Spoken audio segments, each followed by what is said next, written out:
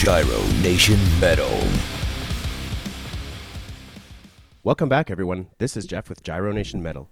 Where Chaos Thrives is the third full-length album by Denmark technical melodic death metal band Chronicle, which is to be released on May 19th, just 3 days after the release of this episode. Since 2012, Chronicle will have released 3 full-length albums and 2 EPs and are currently signed to Mighty Music.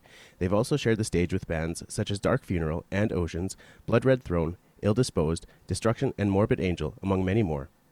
Today I get to visit with Lars, the group's vocalist and guitarist. Lars, thank you for joining me today.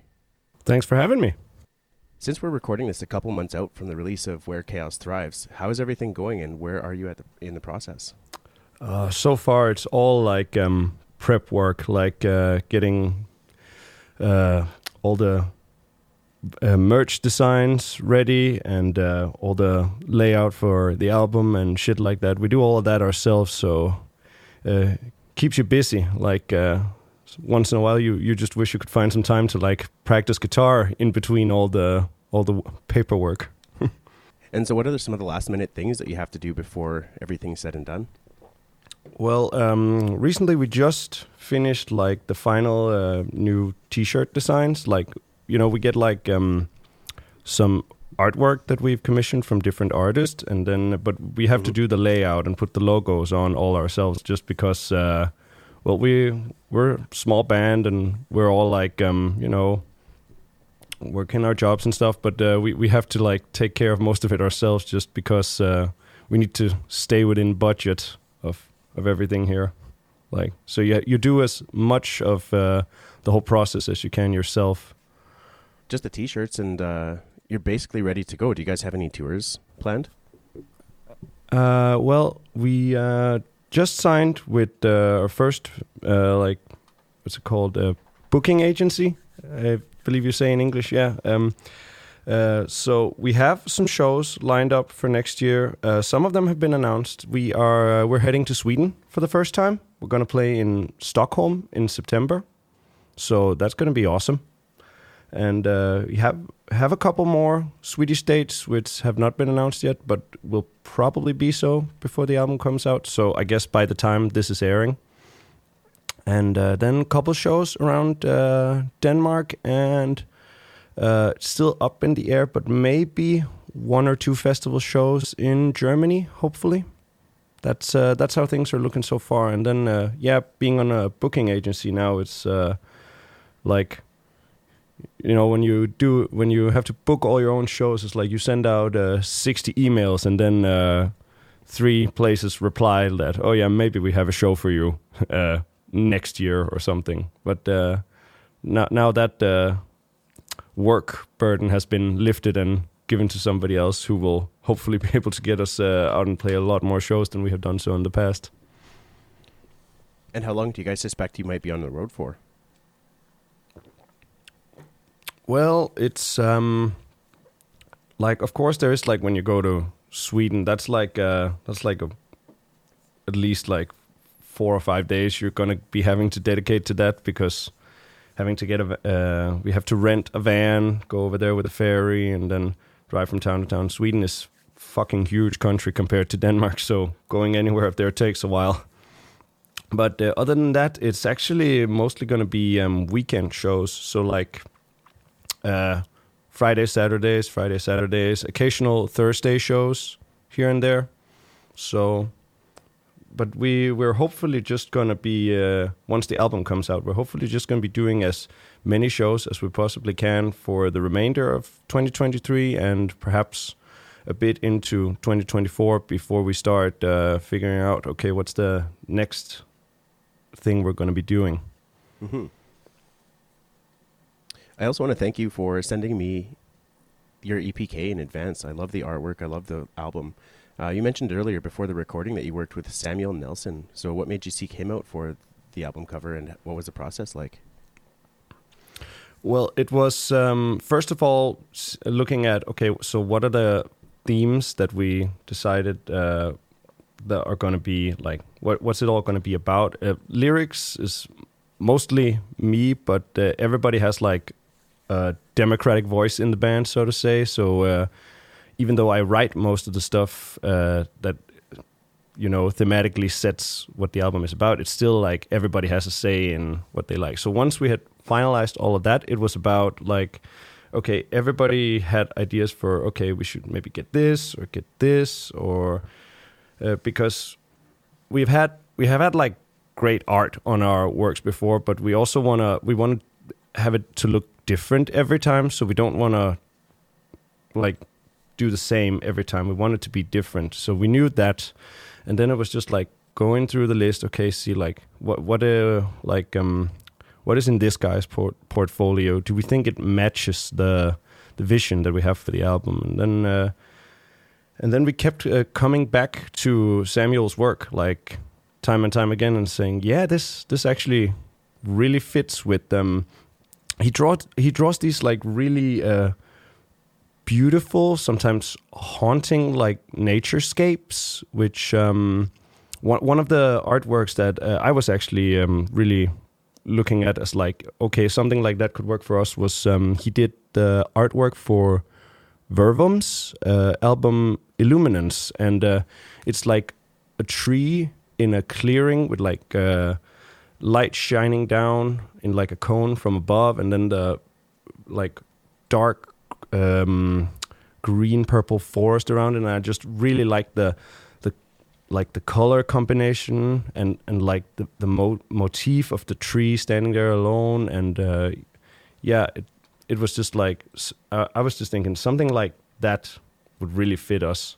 So basically what we did after that, we got in contact with Samuel and asked if he wanted to work with us. And then I sent him all the lyrics, because we didn't have any music like recorded at that time yet. We only had like our really shitty home demo recordings. And then I had all the lyrics written out. So I sent all the lyrics to him. And then from the lyrics, he came up with this concept of like this huge tree shaped like a mushroom cloud, like looming over like these burning cities, and like the roots of the tree like ripping open the ground to like almost like opening a grave for like humanity. And it just it was like, wow, this fits perfectly. He totally hit the nail on the head there. Like it fits so well. So we didn't even need to do like a round of concept. It was just the first thing he came with was like, yes, that's perfect. We love it. Yeah, it looks really good here. I'm just looking at it kind of blown up, and the tree almost looks like it's made of bodies, like in the movie 300. Oh, yeah. Now that you mention it. Yeah. Don't know if there was some inspiration there, but yeah, definitely. I wasn't actually sure if the background was supposed to be a cityscape or something like a graveyard, like a bunch of tombstones. Oh, it is. It's just like, further away. But yeah, that is like burning cities. And then I came up with the idea like it should look like almost like chemicals burning. So like in all the different vibrant colors. So it makes it look almost like toxic. Well, he definitely nailed that on the head. Yeah. You said the inspiration from this originally came from Vervum's album cover. Were there any other album covers that kind of gave you some ideas?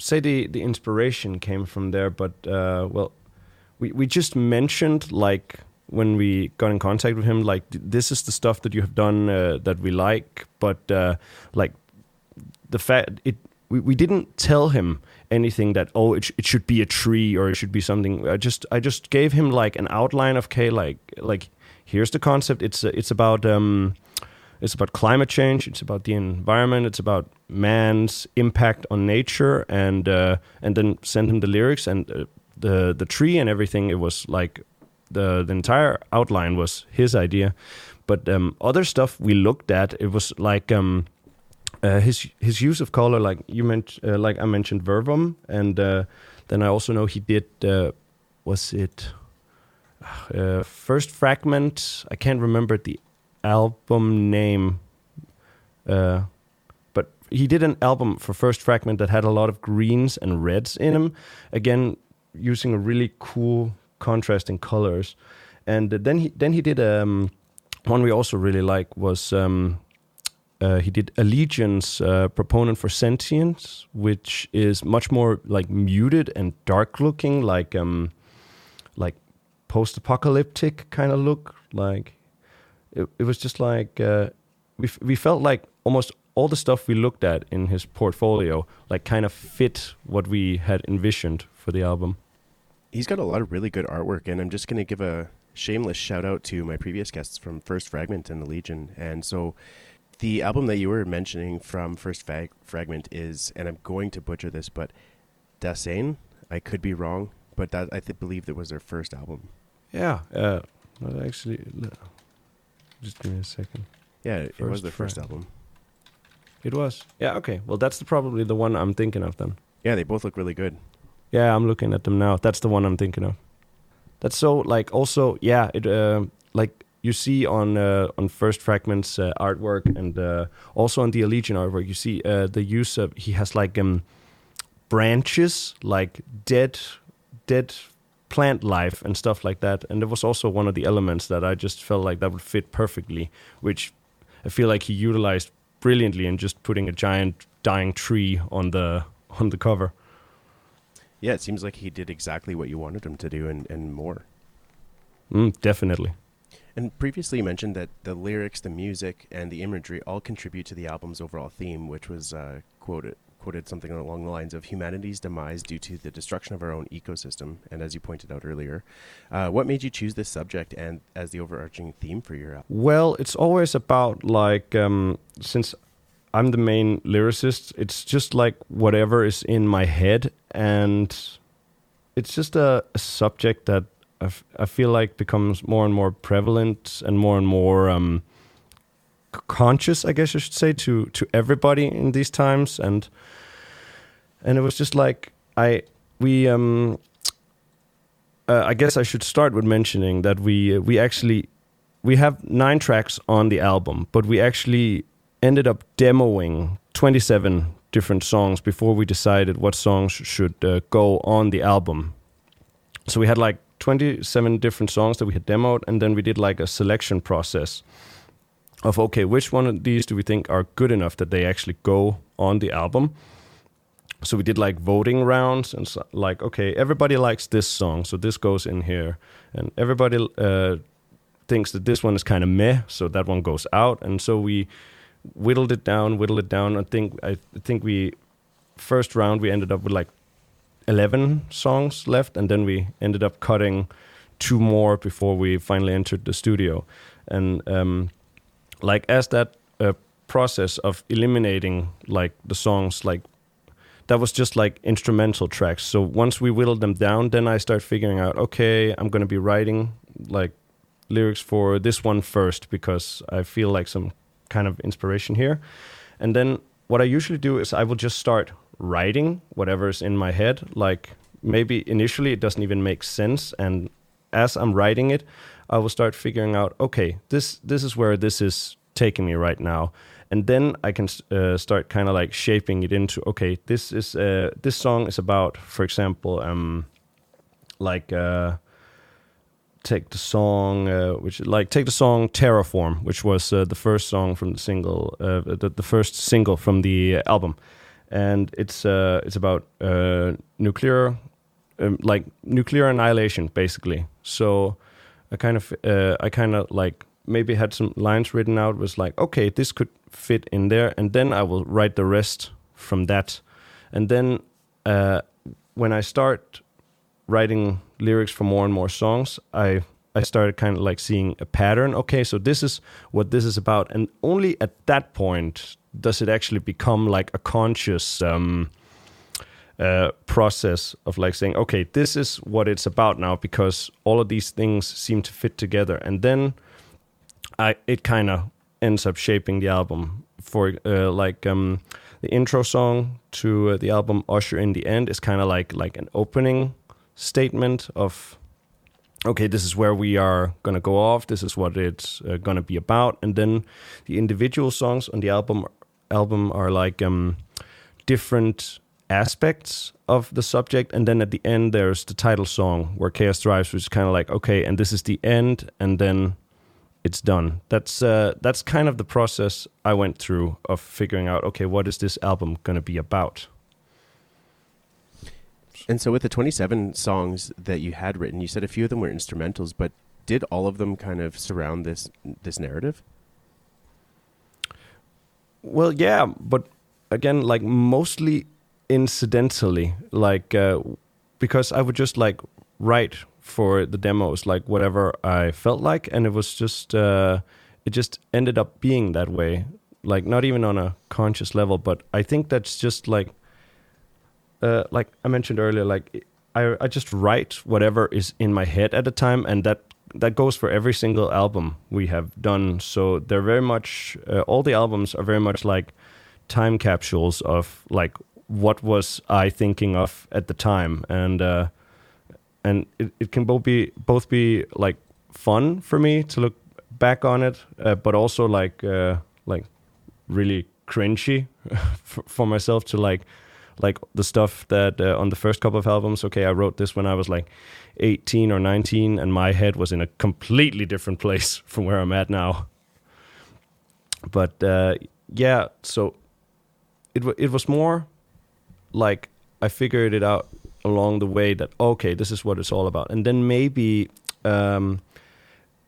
along the way, like I would take some of the songs that got thrown away, and if there was a theme I really liked from one of the songs that we weren't going to use, then I would take that and reuse the theme and just write new lyrics about it for one of the songs that actually ended up on the album. I believe the song Vestigial actually ended up like that. Like it originally had different, or maybe the theme was originally on a different song, and then that song got scrapped, and I was like, but I really like these ideas that I have written down, so I'll just take them and I'll try and adapt them to this other song that we have.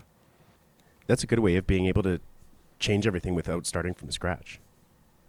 Yeah, exactly. Like you feel like if like I put in like a lot of work and like I really like what came out of it, but then if it's not going to end up being used, well, at least I can reuse some elements of it, so it's not like completely wasted effort. Yeah, exactly. You came out with a single in 2021 called Undivided, and I noticed that did not make it onto the album. So is that one of those 27 songs that you mentioned? It was actually, yeah. That was part of the original writing process for what would end up becoming Where Chaos Thrives. And we were just like, because it was the middle of COVID and there was like no concerts at all, and maybe that's also why we ended up actually having 27 songs, because yeah, we didn't get out to play that much, so you just sat at home and wrote music, and yeah, you know, we didn't go to work for a long while, or so you just had a lot of free time on your hands, and you wrote a shit ton of music, and we just wanted to like.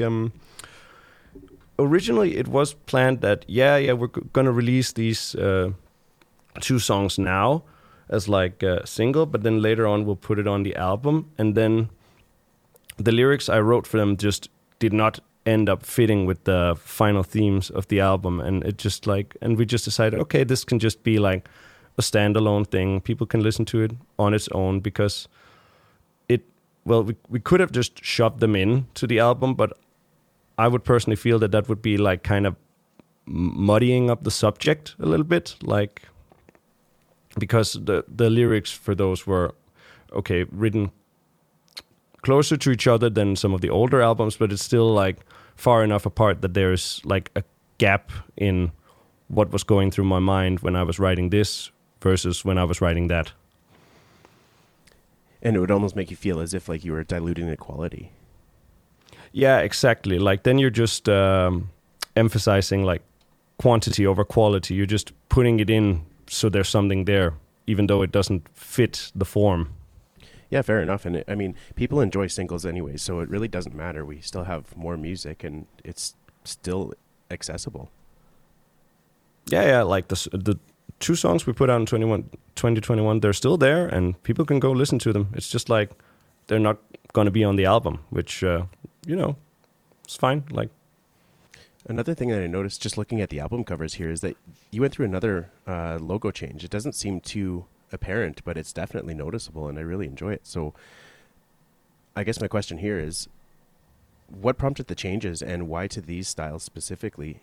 Is it kind of like a representation to your changing sound?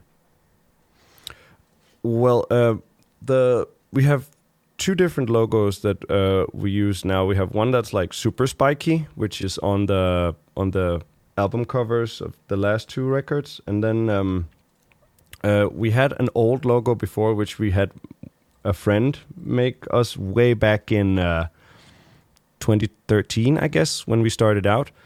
And the last EP that appeared on was our EP from 2016, Memento Mori. And between that and us releasing our second album, Demonology, in 2020, we felt like so much had changed in our musical style, and like also our technical level on our instruments had gotten so much better in that time. So we just felt like we needed something that kind of showed that, because we weren't going to change our band name or make a new band or anything, but we wanted some kind of small representation of okay, this is not exactly the same as it was before, but we're still the same guys doing it. It's just like, it's going to be a little different.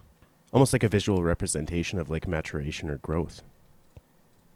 Yeah, very much. So we had like, we know this artist from Aalborg called Simon Gardersen. He has also done like artwork for a couple of Danish death metal bands like Wayward Dawn, and he also has his own black metal band called Ildskær, which is like they do like black metal about historical Danish events like the bombardment of Copenhagen and stuff like that. It's really cool. Like if anybody out there likes like really old school raw black metal, you should go check that out. Ildskær. How do you spell that? Ildskær.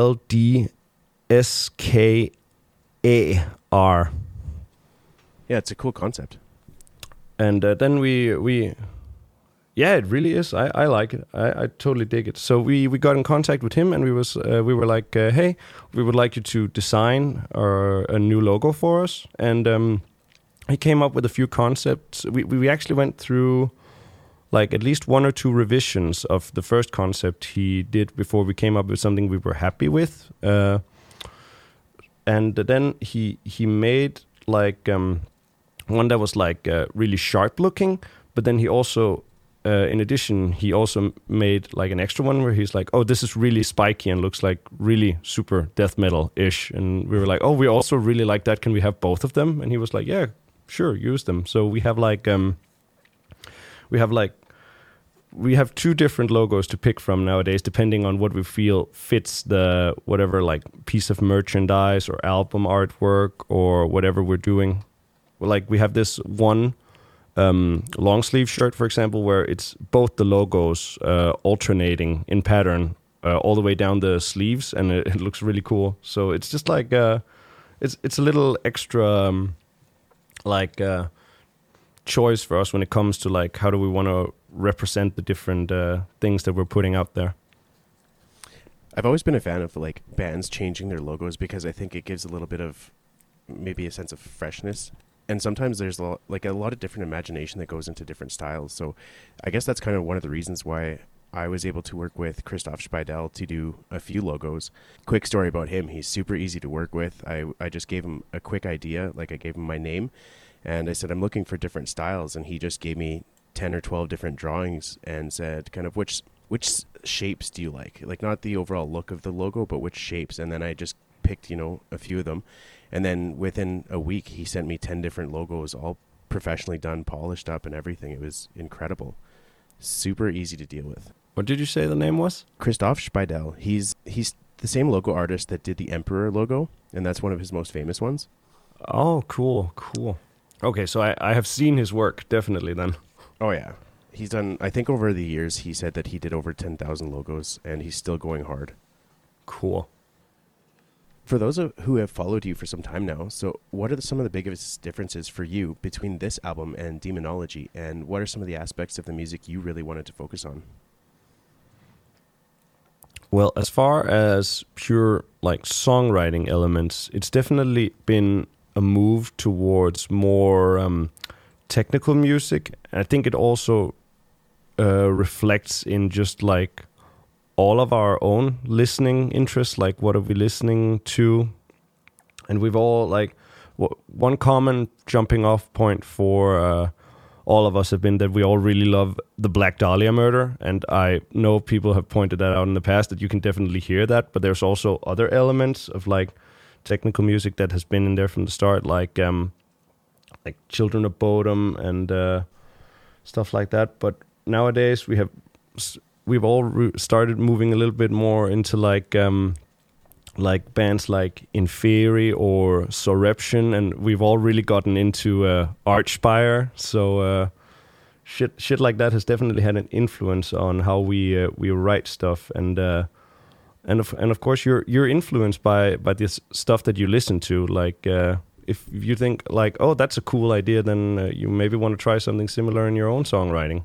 So like generally the songs on the new album, there's some of the fastest stuff we have done, and definitely like some of the most what should you say, like speedy finger movements and big chords and shit like that. But there's also like a few moments where it just gets like really simple and groovy. And I think we managed to with the new album find like an area of like, okay, this can be really fast and tons of notes at the same time, but also just slow it down and have like a segment where you're just basically going dum da da dum da da dum, and something that people can just headbang to when you're playing it live, and something where you're just feeling the groove. You know what I'm saying? Mm-hmm. Definitely. Are you releasing this album through Mighty Music as well? Yeah, this is also on Mighty Music. We've we signed with them in 2019, like right as we were done recording Demonology, and we've been working with them ever since. Like they released Demonology, they released the single Undivided in 2021, and they're also going to be releasing this new album. And they've worked like really well with us to like push our stuff and get it much wider audience than we probably could have done on our own. Like really getting our music out to like tons of reviewers and like websites, and just like sharing our stuff around with the reach that you have as a label. Of course, like way more than we could probably do on our own. Well, especially if you're first starting off or from a place that doesn't have such a large population as well. Yeah, that is true. Denmark is a small country. It's a little different than if you're starting out in Germany or something like that, or the UK. But it also means like within Denmark, and I will say that I think the Danish metal scene is doing really good. Like in these, like nowadays, like there are so many bands popping out, and there are so many bands that have managed to make it like big over the last 10 years. Bæst has become super fucking huge, almost like mainstream. I don't know if you're familiar with them. It's like death metal band from Aarhus. Have you ever heard of them, Bæst? Yes. Yeah, they just came out with an EP last year, I believe. Yeah. Yes, exactly. They had Trevor Strnad from Black Dahlia Murder, like, and one of the final things he did before, we sadly lost him. Yeah, that was a huge hit to the metal community, and I'm normally not affected by, and I don't want to say it this way, but like celebrity deaths. When I normally get that kind of news, it's something that I'm like, okay, that sucks, but then when I heard about Trevor, I was like, Jesus Christ, I had no idea how to react, and just because like the music meant so much to me, and he seemed to be like one of those guys that was universally loved by basically everyone in the metal community.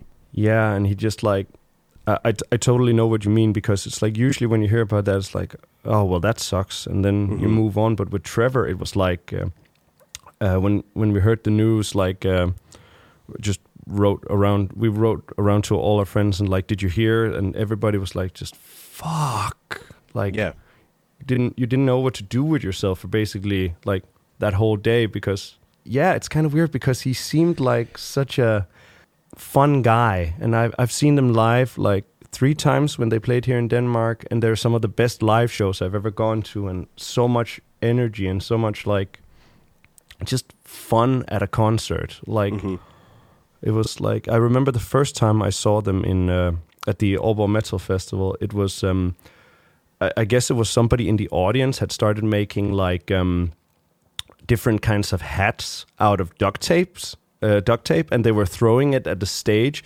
So all the members of the band had like these different helmets and hats all made out of duct tape, and were sharing them around and throwing them around the stage. And it was fucking hilarious. So much fun. And then you just you don't really know what people are dealing with behind all of that professionalism and shit. Like, it's hard. They're doing a really good thing, I think, in my opinion at least, is with their comeback and moving Brian from guitars into the vocals. I think they're doing a good job of honoring Trevor and not trying to replace him, but also keeping the essence of the band together, if that makes sense.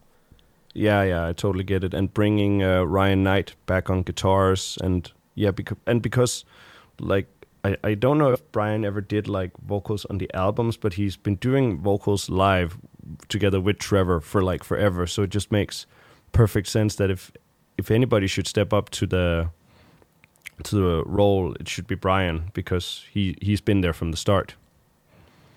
Yeah, I agree.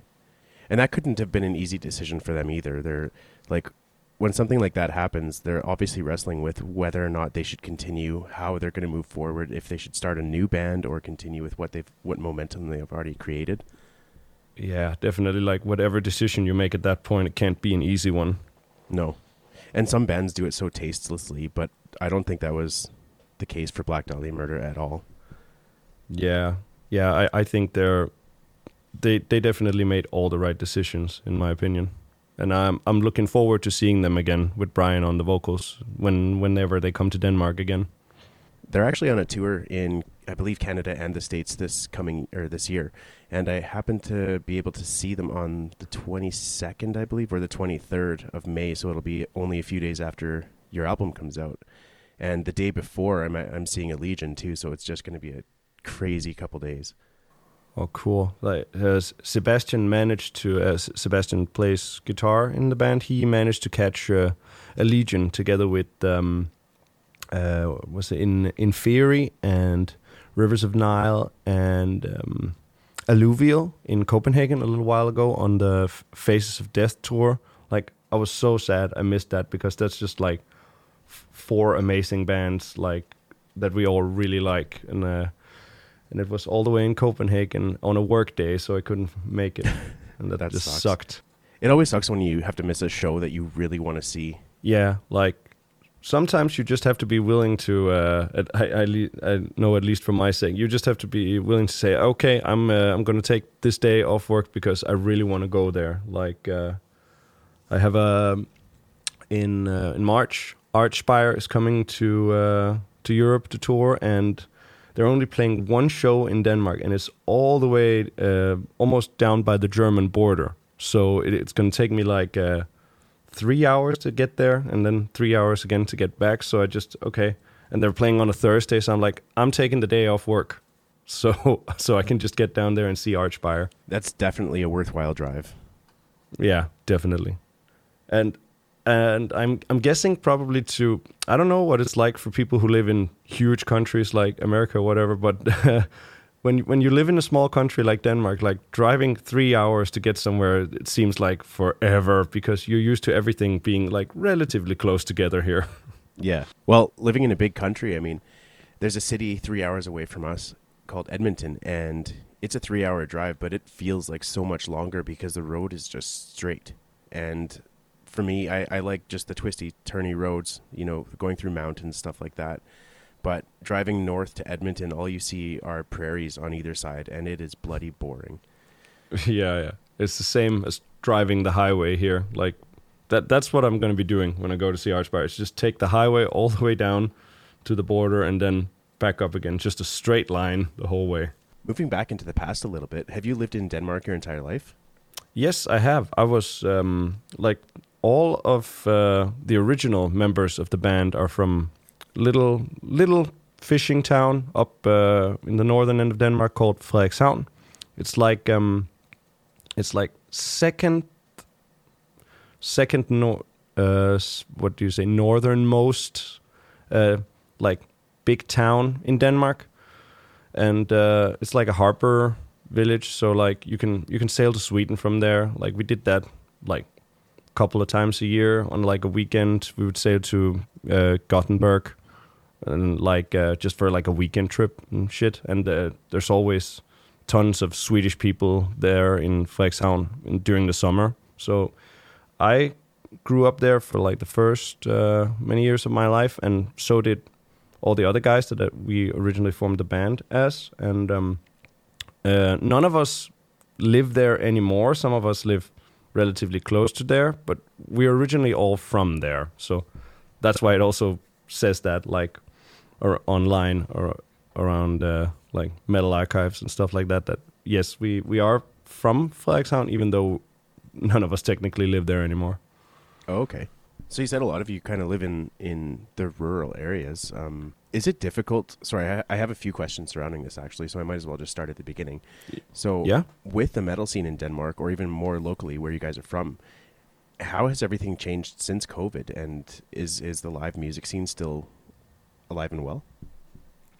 Oh, the music scene here is booming after COVID. Like at least like I don't listen to a lot of like mainstream music, but at least as far as metal goes, like there's just new like underground festivals popping up everywhere, and like in cities and towns that didn't even have like metal shows before, like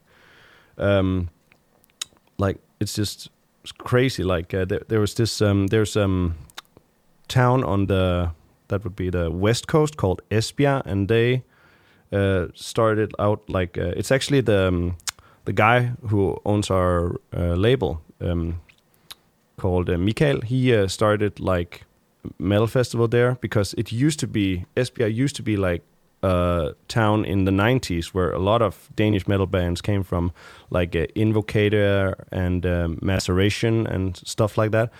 And it's just like there hasn't been anything there for years. And then after COVID, like people are just like, well, let's bring the metal back. And it's happening like so many other places, and it's fucking great to see. Like there are so many options right now in Denmark if you want to go see metal music. Mm-hmm. I'm happy to hear that. It seems like there were a lot of venues that just died out, and some places it hasn't come back. Yeah, it also happened here for like some places. I know like there were venues in bigger cities that like of course got hit by financial troubles, and like some of them either closed or changed locales and stuff. But it seems like on the other side of the COVID and everything, like we have gotten more now than we had before. At least it feels like that. Like right now with all the, of course it's also because all the bands have been sitting like during lockdown and been like anxious to get out again. And then when it opens up, everybody wants to come out at the same time. So there's just so much stuff that you can go and see. From my end, it sounded like you were getting lower. Oh, there we go. Oh, I guess maybe I just moved a little too far away. Sorry about that. No worries. It's all good. I just wanted to make sure it wasn't cutting out again. Where I was going with the whole population thing is growing up in a place which now has approximately 22,000 people, was it difficult to find other people that were interested in metal or that were familiar with the instrument, like guitar and stuff like that? Yeah, well, I can speak for myself on that. It's saying like once I was like in the beginning of school age, my family, we moved away to like the tiny little village, like in the middle of nowhere. And there was like, it was before I discovered like really what metal was and stuff. But I believe I was 11 or 12 when I started getting like into metal. And in the beginning it was like stuff like Slipknot and Mushroom Head and Marilyn Manson and stuff like that got me interested with, you know, the masks and the makeup and all the scary shit. I thought that was cool when I was a kid. And there was like nobody there who had anything except like, you know, like passing interest. It's like, what's that you're listening to? Oh, that's weird. I don't like that. That was basically my life all the way up until like the end of my teenage years. Once I started like, I guess when I started going to gymnasium in Frederikshavn, I started meeting new people, and I figured out, oh, there are actually other people who also like this weird shit that I like. And then I started finding other people who also like to play music, and I decided, okay, I wanna have a band, and that also took a long while to just, okay, like a lot of people here can play music, but not that many people actually want to play metal, and especially not extreme metal like I wanted to. But the rest of the guys from the band, they our drummer Jari and other guitar player Sebastian, they both lived in Frederikshavn like a lot longer than I did, and they went to music school there, and that's how they met each other. So they knew from the beginning, like, of course they practiced many different genres of music and shit, but they knew what kind of music they liked and what they wanted to play. And then later I got to know them, and we got to be in the band together. And yeah, you just like, I feel lucky that I got to meet these guys, and we got to start making music together. And yeah, I'm really proud of what we make together, and I'm really happy that I get to do this together with the other guys. You met these other guys and you wanted to be part of a band. Did you already start learning guitar before that? Yeah, I did. I started relatively late compared to the other guys, because they all got like sent to music lessons when they were kids, and Sebastian started learning classical guitar really young, and same with Jari, learning drums when he was also pretty young. I didn't start picking up the guitar until I was 16, like in ninth grade. And that was after bugging my parents for like a full year, I believe it was, to actually just let me buy a guitar, because my parents said that that was like a big investment, and it was like, a guitar is really expensive, and they thought it was just going to be like something I wanted to try out, and then I would get bored of it in a month or two and throw it away, and it would have been a waste of money. So I had to spend a long time convincing them that it was actually something I really wanted to do. But then once I got my guitar at the age of 16, and I started practicing, just like I didn't take lessons or anything. I just sat down with like YouTube videos and started learning like Metallica riffs or Black Sabbath riffs and stuff like that. And then I think my parents could tell pretty quick that, okay, I was actually passionate about this and I wanted to do this. So they got really supportive after that, when they actually saw that, okay, he really wants to do this. Let's let him do this. Did they ever have any apprehensions with the style of music that you wanted to pursue? Well, I will not say that they ever got to like the music that that I'm doing, or that a lot of the music that I like. Like my mom would say, like oh, that's a really nice melody, but like I really don't enjoy the vocals or stuff like that. But they were always really supportive. And when we went out to play shows and stuff, way back in the beginning, I could borrow my dad's car and stuff like that, and they were always super helpful, even though they might not enjoy the particular music that I was doing together with my friends. But I think they were just proud that I've found something that I really wanted to do and something I was passionate about. And they took a positive route with it. Like, even though they didn't necessarily agree with it or enjoy it, they still encouraged you to pursue your passions and your interests. Yeah, exactly. And I'm so totally happy about that. Like, you could have had like, I've heard of like other kids who like want to get into metal, and their parents are just like, absolutely not, or something like that. Oh yeah, the first time I brought home a Marilyn Manson CD, my mom freaked out. She was scared that I would become a Satanist or something like that. But over time, it's kind of interesting because I would start feeding her songs by different artists, and she ended up liking some of the songs that I would send her from Slipknot and Marilyn Manson, and now she's not a metalhead by any means, but there's the odd song that she does enjoy, and she doesn't shit on the music anymore. Well, that's nice. You can kind of like convert your parents. I think I'm not sure if it's the same way with what Jari did, but I know one of the bands that he really got into when he started playing drums was Disturbed. Mm-hmm. And I know that nowadays his parents are big Disturbed fans, so I don't know if that was like them influencing him or vice versa, but yeah. Well, and this was also at a time when I believe the songs were downloaded, so I could just name the file whatever I wanted, and it wouldn't show who the artist was, so that was my way of like kind of tricking her into listening. Sneaking it in there. Oh, yeah. So over the years then, I ended up bringing my mom to both a Marilyn Manson and a Slipknot concert, and I had her singing more songs than I did, which was incredible. Oh, that's great. Yeah, it was fun to see. Good job, man. Thank you. I never managed to get my parents that far, but yeah, like that's definitely impressive. Trust me when I say she still hates most of the music I listen to because it's just too extreme, but the odd time I'll find a song that she's like, yeah, this isn't bad, and I can listen to it. Earlier I mentioned the pandemic, just about the local metal scene and stuff like that, but you guys also released Demonology, if I remember correctly, shortly after started shit hitting the fan, so how did that impact the release of Demonology? Yeah, it was basically a giant fucking shit show because Denmark closed down in February, like late February, I believe it was, of 2020, or I'm not sure about the dates. Don't hold me up on that, but it was like, I remember we had like a whole range of shows lined up. We were gonna play at like a couple of small festivals, and we were going to play like support shows for a couple of big Danish bands, and we had everything lined up. We were going to do like 2 full weekends in a row, like with Thursday. It was like Thursday, Friday, Saturday, Thursday, Friday, Saturday.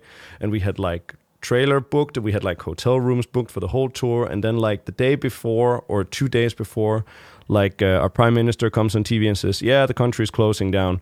And we were just like, fuck. And like we couldn't get anything refunded, like all the money we spent on hotel rooms and shit like that, it was all just lost. Like we lost all that money. So and all those shows, like none of it was rebooked after country finally opened up again or anything. So that was all just like preparations, just like wasted effort. It just fucking sucked. Like, yeah. That's really shitty to hear. And you didn't get reimbursed for anything? No, nothing, because like we didn't get paid in advance, and but we had to book our hotel rooms and rent the trailer and everything in advance, which we had already paid for. Then we just like we couldn't get any of the money back. It was really shitty. That's a pretty shitty move from a lot of those people. Like, in my opinion, if something like that happened, I would have to refund the money. I wouldn't feel good otherwise. Like I would. Yeah, but it was not like it was not any of the promoters' fault. Like they got fucked over just as badly as we were. They had to pay all the tickets back, and it was not like they had booked hotel rooms for us. It was more like we would get promised that, okay, you will get paid this after the show, and that's what it's like when you are a small time band. It's like you can't get advanced payments, and you don't get paid that much to begin with as the bigger bands do, but it's like, okay, you will get paid this after the show, and then we have to like put up our own money to like get the hotel rooms and stuff. And then when you can't get paid the money afterwards, and then you don't you haven't bought like insurance or whatever from the hotel company that you rented the rooms from, then you can't get any of that money back. And it was just like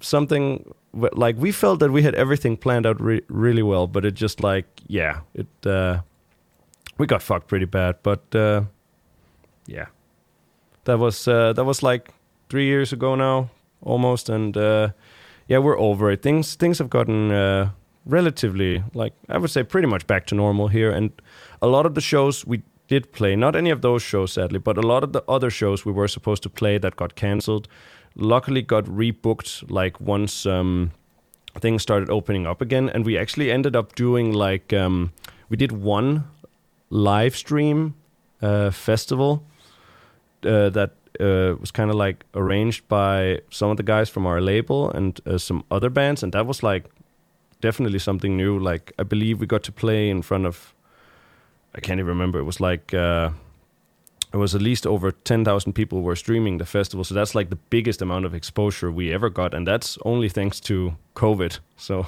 yeah. Well, it's not all bad then. Yeah, we have this, we have this saying in Denmark. It's, I'm not sure if it's an international saying or anything, but it's like there's never something so bad that it's not at least good for something.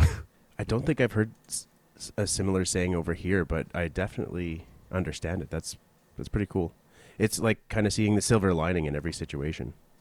Yeah, exactly. I think that might be a very Danish thing to see things like that. Like, okay, this really fucking sucks, but at least this one little good thing came out of it. Well, part of the problem with everybody nowadays is they only focus on the negative, and I can even see myself doing that sometimes in certain aspects of my life. But once you change that attitude, it's so easy to change the trajectory of what's actually taking place. And if you let that negativity overcome you, it's just, you're going to have a shit time all around. I believe my microphone just died there. I'm back. It's all good. Yeah, but yeah, definitely. Like, you can't just focus on the negative all the time. So you're going to be fucking miserable. Like, it's also like I'm doing all this stuff around the band, like social media and like shirt designs and whatever. And it's not really the stuff I want to do. I just want to like write music and write lyrics and go and play music. But it's like you have to take the fun stuff with the boring stuff, and yeah, in order to make it all work together.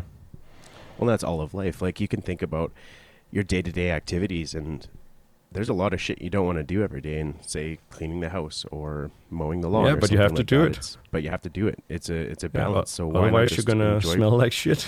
Exactly. Just enjoy it, get through it, and then you can do all the stuff you want to do.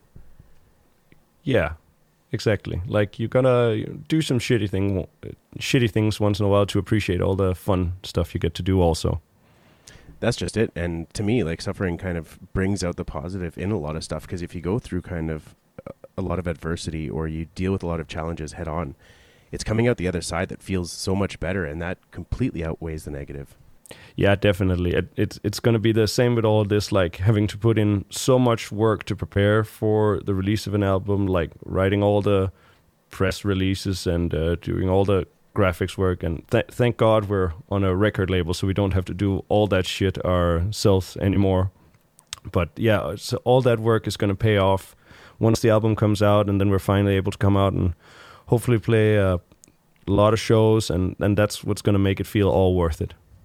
Speaking of putting everything together in preparation for a release, is there anything that you just truly do not like doing? Like you mentioned earlier, T-shirts and some of the logistics when it comes to shows. But is there anything within the writing process or creation process that's just not your favorite? In creating music, that's a good question. Is there anything? Yeah, there is one aspect of like I enjoy all the creativity, like all the writing music and coming up with ideas and writing lyrics, and that's all super fun. And I like it. I'm the one who records all our demos because I just happen to have the gear. And but the one aspect that is always gets like mind-numbingly boring to me is recording rhythm guitars, because it's just like doing the same thing over and over and over again, and you got to be so fucking precise, and you got to be so accurate because you know it's like extreme metal. You can't just like noodle your way through it and say like, that's probably gonna be fine. No, you have to be like so fucking precise all the fucking time, and you have to do it like again and again until you get it everything like super fucking tight, and that can be a chore sometime. Well, it almost becomes something that's not enjoyable if you're doing it over and over and over again, right? Yeah, exactly. But it's just like it's the sacrifices you make to make the music sound as good as you possibly can. And luckily, it's just that aspect of like rhythm guitars can get that way sometimes. Not always, but occasionally. If there's like a part that's like really fucking tricky or something, you end up doing it over and over again. But like recording all the other stuff, like drums and bass and vocals and guitar solos and all that stuff, it usually always goes super smooth, and we're always like when we're in the studio, we're always everybody there in the room together listening to everything that's being recorded. So everybody has their ear on, like is everything ending up sounding the way we want it to? Like everybody's always paying attention. So that's also like tough if you have one of those days where you're not recording anything, so you're just sitting there on the couch for 8 hours just listening the whole time. Like that's pretty. It doesn't sound like it, but it's actually you'll be pretty fucking tired at the end of that day, I'll tell you. Well, it takes a special type of attention, not only to sit there for that long, but you're trying to pick out aspects of your music that you think wouldn't work, so you're listening intently. Yeah, exactly. It's like paying a lot of attention for a long time and listening to a lot of the same things again and again. It's just like, but at the end we feel like that's what it takes for us to make like the best product that we can possibly make. So it was well worth it in the end, I would say. Well, if you didn't do that kind of stuff, you run the risk of putting out something that you didn't even feel is worth putting out. Exactly, and then you're just going to be kicking yourself afterwards, like, why didn't we take the extra time or whatever? And that's maybe a bit of also like that has been a learning process, because definitely if I listen back to, I think a lot of musicians have it that way. Like if you listen back to your really old stuff, you'll cringe at it because you listen to it and it's like, oh, I could have done that so much better today, and I hate that note was not the right note for that part or whatever. Like it's just like. But it's also like, it's part of what is also fun about looking back, because I was in a totally different place. Like I was a different person when I made this music, and I have learned from that, and that's why I feel like the music I make nowadays is like way better. Like I'm sure every musician will say that, but like the new stuff that's coming out is the best stuff we've ever done. It's like classical line, but I do feel like that has been the process with Chronicle so far. It's just I personally feel that we just keep getting better with every release we do. With music, it's kind of like a timestamp of where you were in your life, and as a musician I would assume or I can see that you knew exactly what was going on in your life, how you were feeling, kind of what struggles you were going through. But then also to listen to your newer music when compared to your older stuff is you can see how you've progressed. It's almost like weightlifting in a way. You start at the beginning, you work on form, you work on different exercises and stuff. You don't necessarily see the day to day, but at the end you can look back and be like, holy shit, I've done all these things. Yeah, exactly. I get that. I've heard the comparison of like playing extreme metal is like kind of like being like an athlete. It's like extreme sports or something. It was because you keep improving on your technique, you keep improving on your playing and everything, and it's kind of like in the same way, like you keep pushing yourself to get better at something faster, or you can play harder or whatever. Like it's very much kind of a similar mentality. I've heard that comparison before, and I feel like I at least somewhat agree with it, even though of course playing music is not a sport. It's not like a competition with anyone. You do this for yourself mostly. I would hope, like if you don't do the music that you're doing because it's something you want to get out, something that you enjoy creating, then I don't really see why you're doing it at all. Yeah, exactly.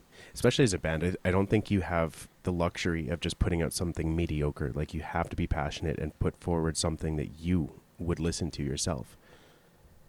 Exactly. It's like if you have written the songs and you have everything in front of you and you don't feel that feeling of like, yeah, this is awesome, I like this is something I would like, this is an album I would listen to, like if I didn't make it myself, then you then if you don't get that feeling, then I think if I ever get to having that feeling about my own music, then it's probably time to reevaluate and maybe start doing something else. But I hope I will never get to that point, that I can just keep doing this for like as long as humanly possible. Well, as long as you keep enjoying and you keep coming up with new ideas, then I don't think that should be an issue. But music seems to be one of those professions, or one of those, whether it's a hobby or a profession, it just seems one of those things that you can't really slack on. Like for a lot of jobs, you don't have to be switched on the entire time. But with music, it's like if you're not switched on, your listeners and your audience can hear that. Yeah, definitely. Like if you're just like trying to get by, without actually... Yeah, exactly. I guess that's what it is. If you're just trying to get through it without actually making something that you are passionate about and that you care about, and you care about the results, then you can definitely hear that at the end, and people will be able to hear that, okay, they didn't really put in the effort here. Mm-hmm. Or if, like, for example, you guys came up with the 27 songs for your new album, and if you just decided to throw a bunch of them together without some sort of something tying it together, people would be like, I don't really... They might not have the same reception. Exactly. Or if we just took... if we just said, like, we would release all of these songs and just made, like, 3 or 4 albums or whatever and just put in every single of the songs, I bet some of those songs probably... like, that's the point of the selection process, that some of the songs that we write, they're probably just like meh or fine or whatever, and they probably shouldn't be released, but that's why you pick out the best ones you have and you find like the connective tissue between them and put them all together. And that's like the art of the album, you know, like you gotta make it fit together, you gotta make it feel like a whole thing. Like I like to use the comparison of, like, you should look at an album as like you would look at like a symphony or an opera almost. Like, if you listen to it from beginning to end, it should make sense. It should fit together. Like that is an album to me. Mm-hmm. I agree. And it's interesting, like, you talked about like just releasing all the songs like kind of as 3 albums, and the first artist that came to mind, Tech9, he has a long history of releasing multiple albums in the same year or really close together. And in 2020, when the pandemic hit, he dropped 3 albums, and then in 2021 he dropped 2 more. And I'm just like, how do you come up with that much stuff? And it's probably not all quality. Well, it's also like you can't just keep churning out music. Like we could do that. We could just release every single song that we write, but we would probably end up releasing a lot of mediocre shit. So, but some people are like super prolific and just write good shit like all the time. Like one that comes to mind for me is, like, I don't listen a lot to rap music, I have to admit, but like, for example, Devin Townsend, like, he has put out so many freaking albums, like, over these last, like, how long has he been going? 25, 30 years at this point? I'm not sure. And it's just like 90% of it is like quality stuff. Like, he is just extremely prolific, but he has a really high level of quality to everything he does, and that is super impressive, I think.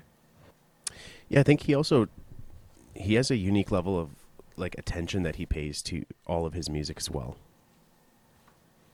I don't know if that makes sense. I guess it's coming out wrong, but no, I get it. It's like if you pay attention and you actually care about every single song and every single album that you're putting out, even though you're putting out a lot of shit, if you have the ability to put like so much effort or attention into your work, you can probably put out that many albums and still expect a lot of it to be really freaking good. It's just I guess it's a matter of how much are you able to dedicate yourself to what you do. And of course, with us all working like jobs, everyday jobs and shit like that, we don't have as much time to dedicate to music as we would if this was just our full-time thing. But we do as much as we can, and we're proud of what we release when we are able to release new music.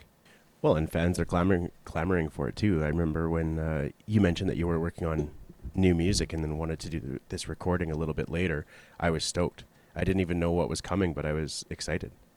And that's nice to hear. It's like, it's always when you're sitting in the vacuum of like making the music yourself, it's like we read reviews, of course, and we like to hear what people have to say, but like when we're creating the music, it's not so much about as what will people think of this. It's all about like what would we like to do, and then it's becomes exciting later when you then put it out to people, and then you get to hear, okay, so what do people actually think of this that we did? Like it's not written with the intention to please, but it's, of course, it's always nice to hear, okay, people actually like this shit that we do.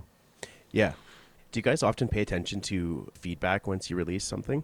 Yeah, of course. Like I said, like, it's not like I'm not sure that it influences us much, but we read like the reviews when we see them, and it's always fun to hear like something that you put so much time and effort in. Like, what do people think of it? Do they dig it, or do they just like not care for it, or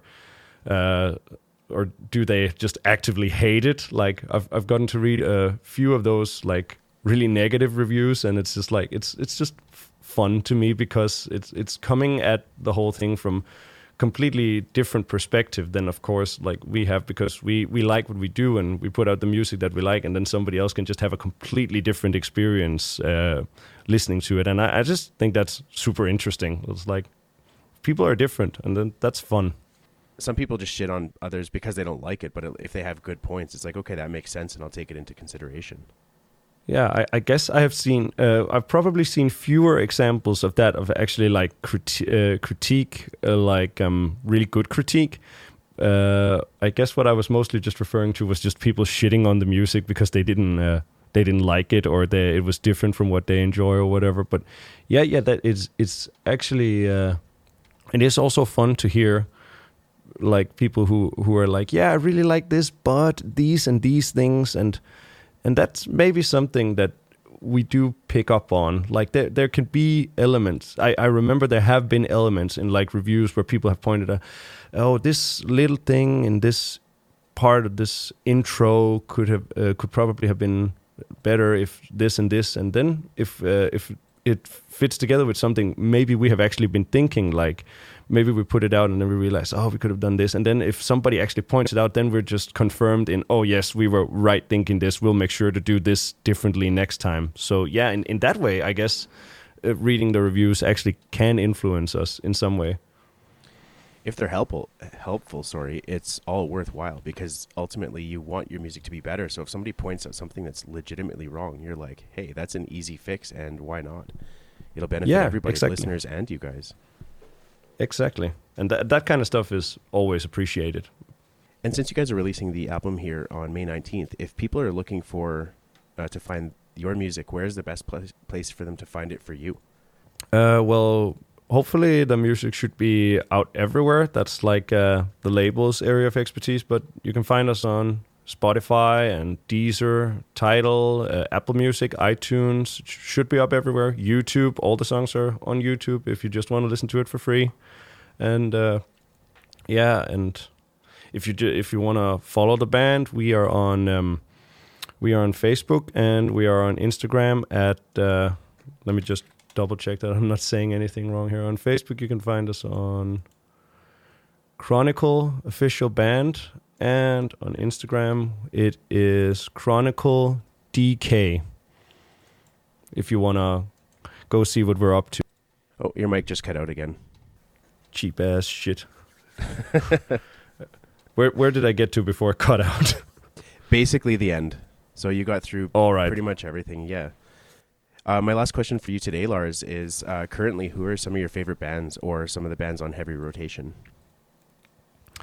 Well, within the last couple of, like, I've been into Black Dahlia Murder for like years and years, but within the last couple of years, I've gotten into a lot of stuff that is kind of like jumping off from that. So I really like Inferi nowadays, and they released their album Vile Genesis in what was it, 21? 2021, yeah, 21. And I'm still listening to that album like almost on a monthly basis, like just from start to finish. I think it's fucking amazing. Like they are so great, and I'm so stoked for whatever they're going to do next. Oh, and they put on such a good show too. Oh yeah, I'm so sad. I missed them in Copenhagen. Hopefully I will get another chance some point. Other than that, Allegiance album Damnum from last year was also like amazing. I love that. Mm-hmm. Like I'm so sad that they lost that Riley is not their vocalist anymore, because I feel like he just brought so much to that band that I just adored. But it's going to be really interesting to see, okay, what are they going to do now that he's not in the band anymore? So I'm excited to see what happens with them. And then one more I would like to mention from last year also is Soreption from Sweden. Are you familiar with them? Oh yes. Oh yeah, that was definitely in my top list. Your from last year, that was like groovy technical death metal. Like I really dig that kind of stuff. Like I would say it's probably my favorite album from them. So yeah, those are like some of the stuff from last year and year before that I'm still listening to like a lot. Last year was great for tech death. Yeah, it was.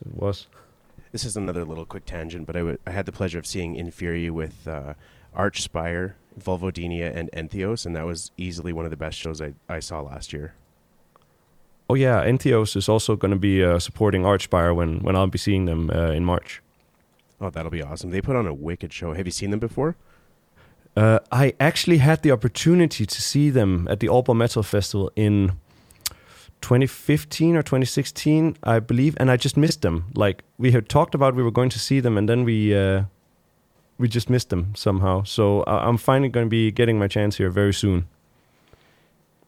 Lars, it was a pleasure chatting with you. Thank you again for joining me, and I can't wait to see when the new album comes out. I can't wait to see the reception. And yeah, same here. Thanks for having me. It was fun. Thank you for tuning in, and we will see you next time on Gyro Nation Metal.